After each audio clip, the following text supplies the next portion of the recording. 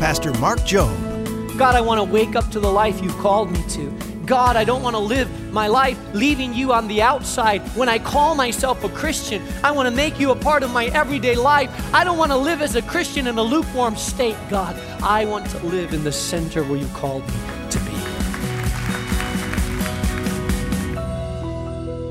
Welcome again to Moody Presents. Our program features the Bible teaching of Mark Jobe, Moody Bible Institute president and founding pastor of New Life Community Church in Chicago. I'm John Gager, and today is the final message in Mark's series, Deeper, Beyond Shallow Spirituality. And we hope this message around the letter to the church at Laodicea serves as something of a wake-up call to you and helps you recognize the warning lights flashing in your spiritual life. If you'd like to hear any of the messages in this series again, a quick reminder, they're all available on demand at our website, moodypresents.org. That's moodypresents.org. And now, here's Pastor Mark taking us to Revelation chapter 3. It seems like every year in Chicago, there's some family that goes to bed unsuspectingly, and because of some malfunction in their heating system, this odorless, imperceivable gas begins to seep out into the house, and while they are sleeping, it begins to penetrate their mind and their senses. It begins to knock them into subconsciousness, and when they're sleeping, they never wake up, and someone finds them the next day dead because of this odorless, invisible enemy has invaded their household. You see, pride is that odorless, invisible enemy that can destroy our spirit and our soul. What pride tells you is this. Pride says, I don't need anybody. Pride says, I am self-sufficient, self-confident, self-contained. I don't need anybody. I don't have to get help from anything or anyone because I can handle all my issues on my own. That's pride. And when it comes to God, pride is the ultimate insult to the grace and power of God. When you see someone proud, you'll see someone that doesn't pray very much, because why do they need to go to God when they can handle 90% of the problems on their own? You see, the problem with wealth is that it gives us a certain degree. The problem with material possessions is it gives us a certain degree of insulation, a certain degree of thinking that we're safe and okay. Visit some countries that have less wealth than America, and you'll find a humility there that does not exist in this country, because people are poorer, because they know hunger. When I was in Mozambique, Africa, I saw a lot less pride, because I'd walk into people's huts, dirt floors, people that were hungry, dying of malaria or AIDS, people that the average length of life is 40 years old. When you realize that you lack, you have a tendency of being less proud.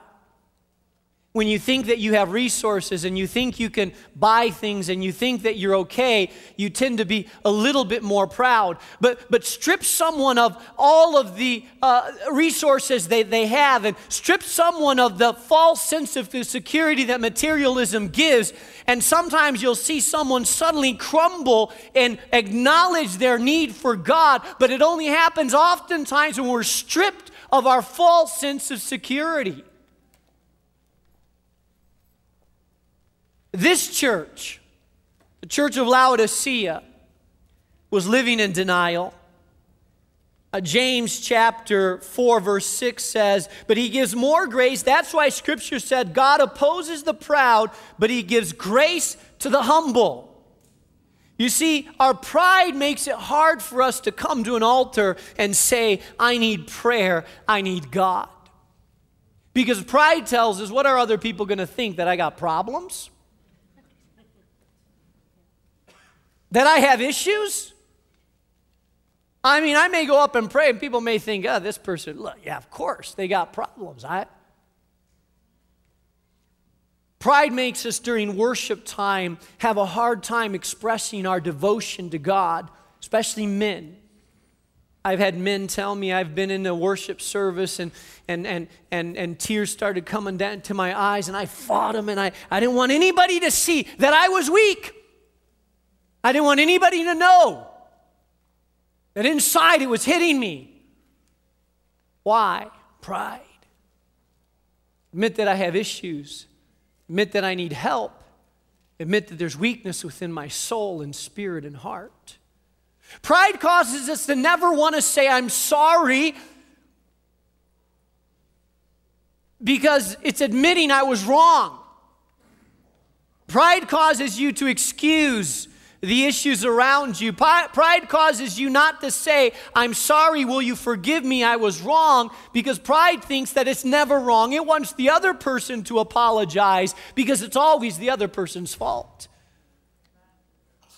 Listen, spiritual pride takes away our fervency, our desire, our hunger to pray, to worship, to get into the Word, to be there, to acknowledge our need of God, because spiritual pride says you're okay, you can handle it on your own. The first thing is that we break the denial mindset and admit our spiritual condition.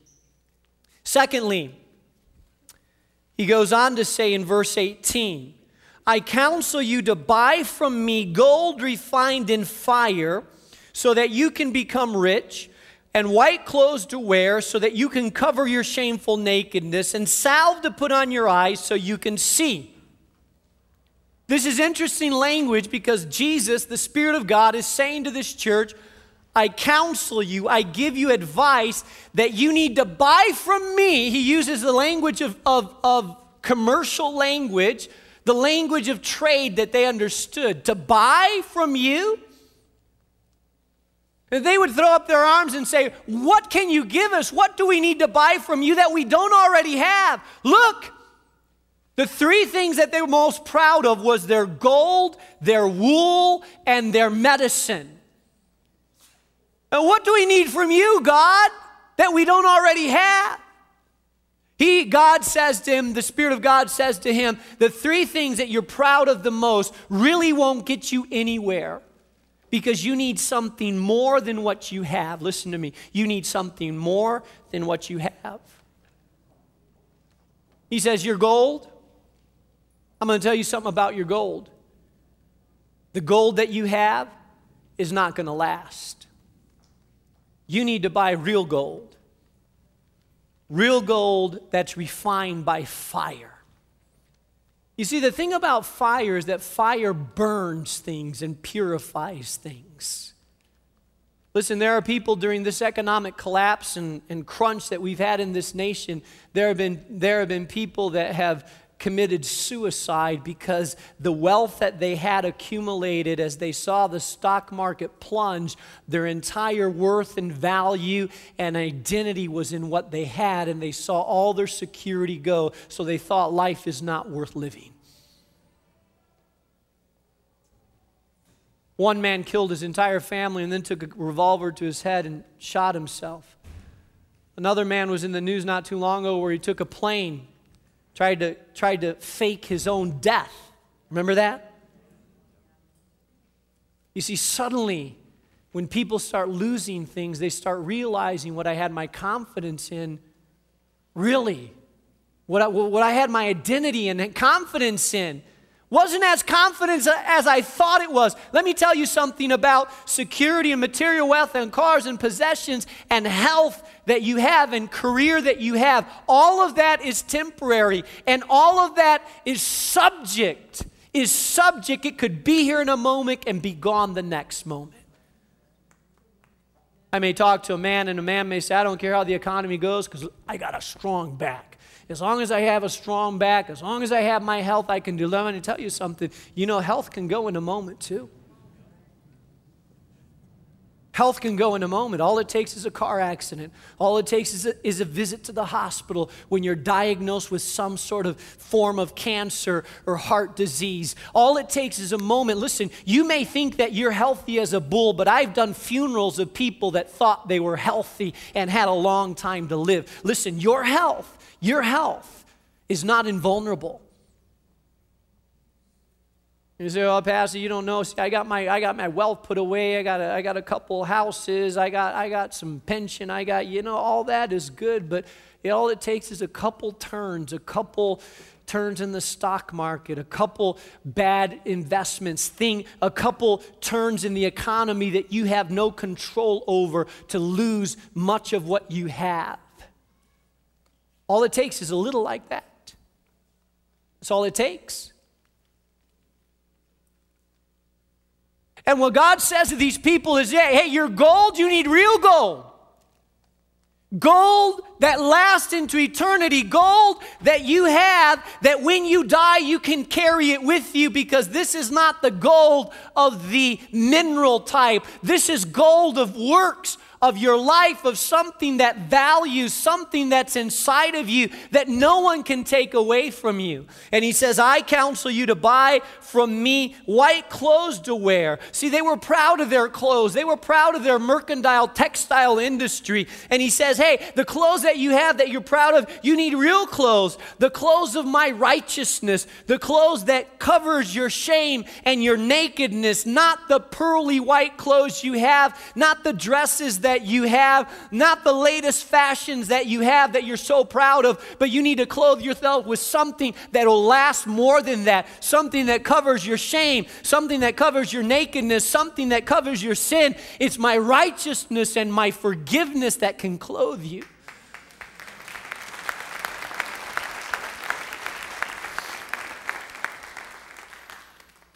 And then he says, I counsel you to buy ointment to put on your eyes.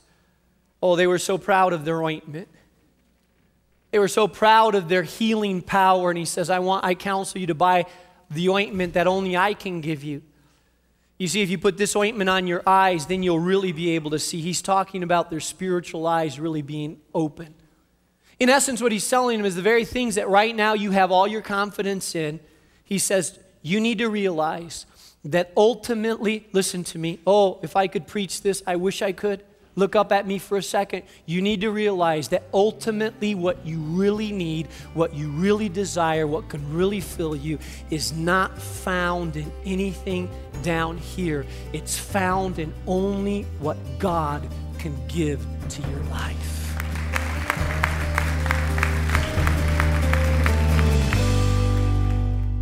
Well, it's true, many of us feel like we don't have a thirst for God, quite honestly, right?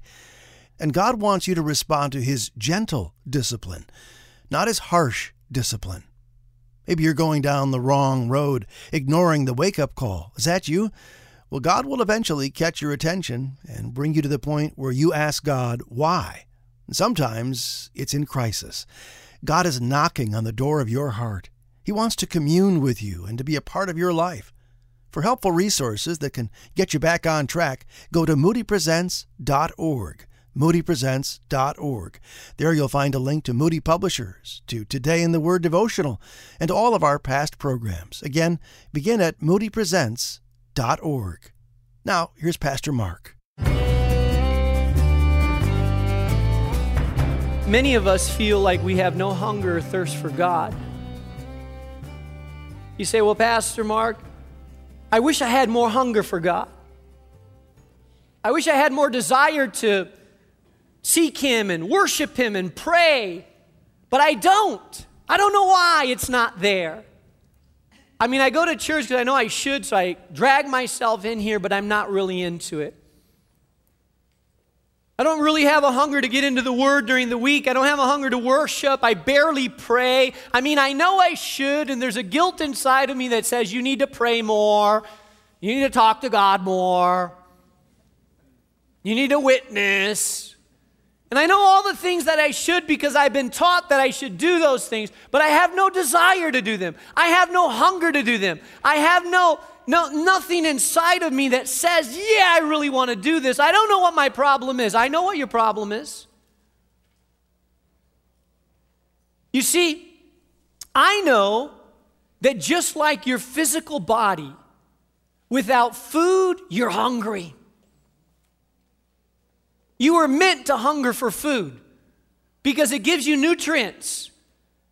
And when you don't have food, you get hungry inside. It's just natural. No one has to teach you to be hungry. When you don't eat, you get hungry. Like some of you are already hungry right now, saying, okay, Pastor Lucy. Unless you only lose your appetite when you fill yourself on stuff that is not nutritional but fills your stomach. Try this right before it's mealtime. Get a big bag of popcorn and eat it. Now, we all know that popcorn doesn't have a lot of nutritional value, but you know it fills you up.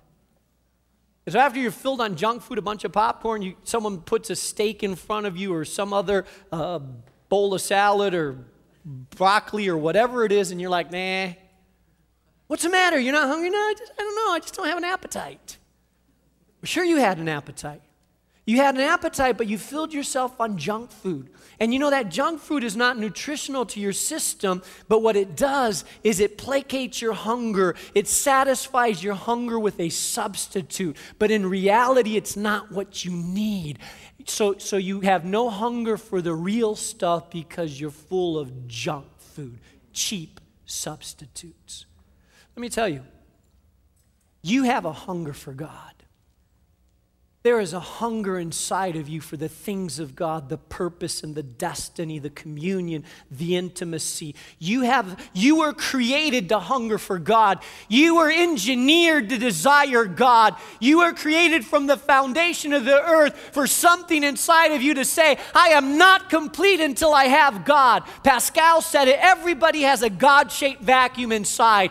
When you do not have a relationship, fulfilling, intimate relationship with God, you hunger for something. The problem is a lot of us, when we hunger, you're going to a relationship and trying to have a relationship fill up your soul and have a man satisfy you and fill you and love you. But it's only like popcorn. You go away from that and you feel hungry. You want more. You're trying to drain it out of them. Fill me, fill me. But it feels like it's unsatisfying because in reality, you want a man to give you what only God can give you.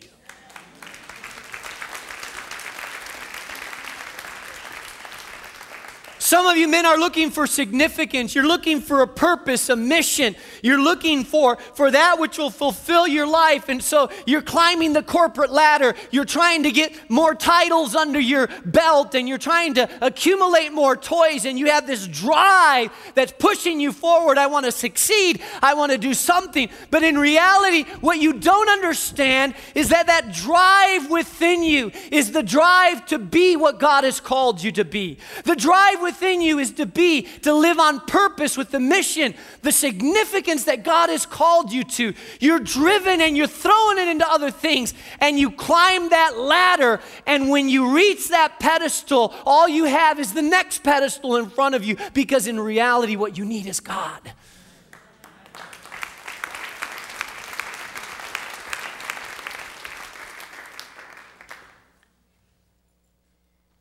Deep inside, the greatest, deepest longing of your heart can only be satisfied in that which is eternal, in that which comes from the hand of God and the heart of God.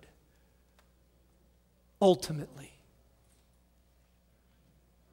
Then he says to them, those whom I love I rebuke and discipline, so be earnest and repent. You see, what God is saying, I love this about the heart of God. What he's saying is, I love you. I love you. And I'll let you go down this path. And he's talking to believers. Mind you, he's talking to people that are believers. Call themselves Christians. He said, I'll let you go down this path, but I'm going to rebuke you. I'm going to discipline you. And the further you go down the path, the higher I'm going to crank up my discipline. Because what God wants to do is he wants you to respond to his gentle discipline, not to his harsh discipline. I have 3 kids. When they're going down doing something that I don't think they should be doing or something that I've trained them not to do, I try to be gentle the first time around. No, remember, you're not supposed to. But if they don't respond, it cranks up a level. Remember, I said, don't. Here's the consequences. The consequences go, okay, now you have a discipline. Here's your consequences. If that doesn't work next time around, we're going to crank up the consequences. Why? Because the desire is that the pain of it will be sharp enough to say, let me turn around from this way. I don't want to go that way. Listen, the Spirit of God is working on some of you, giving you that inner wake-up call. And He said, no, go in a different direction. And you've ignored it. Now He's cranked it up a little bit so it's come to you in full volume. Hey, that's not the way. Turn around from it. It's not your destiny, yet you ignore it. And He's brought other people to talk to you, other people that realize that you're going down the wrong road, and they've said, hey, that's not you. Why are you going down that road? Hey, listen, it's a wake-up call, and you still ignored it. So then the discipline of God has to come in. So God has to do things from the outside to wake you up, things that will catch your attention, things that will make you pause and say, why is this happening? And if we still resist and resist and resist, finally God will bring us to a point where we have no ultimatum but to look up and say, God, why? And sometimes it's in the form of crisis. I can guarantee you before it became to that major crisis, God was gently trying many, many ways to get your attention, many, many ways to try to wake you up, many, many ways to try to, but you know what? God loves you too much to let you keep going on. God will bring circumstance. He'll turn your world upside down if He has to. He'll turn your world upside down if you need to. And then when you're finally on your back looking up to the heavens and say, God, I come to you, I cry out to you, then finally the first time in years there's a humility and a willingness to call out to God because in your pride you've resisted Him. And finally, you're saying, I need you, God. Oh, it's not a mean God, it's the loving, gentle discipline of God. It's His mercy. His loving kindness that draws us. How do I know that? Look at the next verse. Look what it says, which is my last point. Verse 20.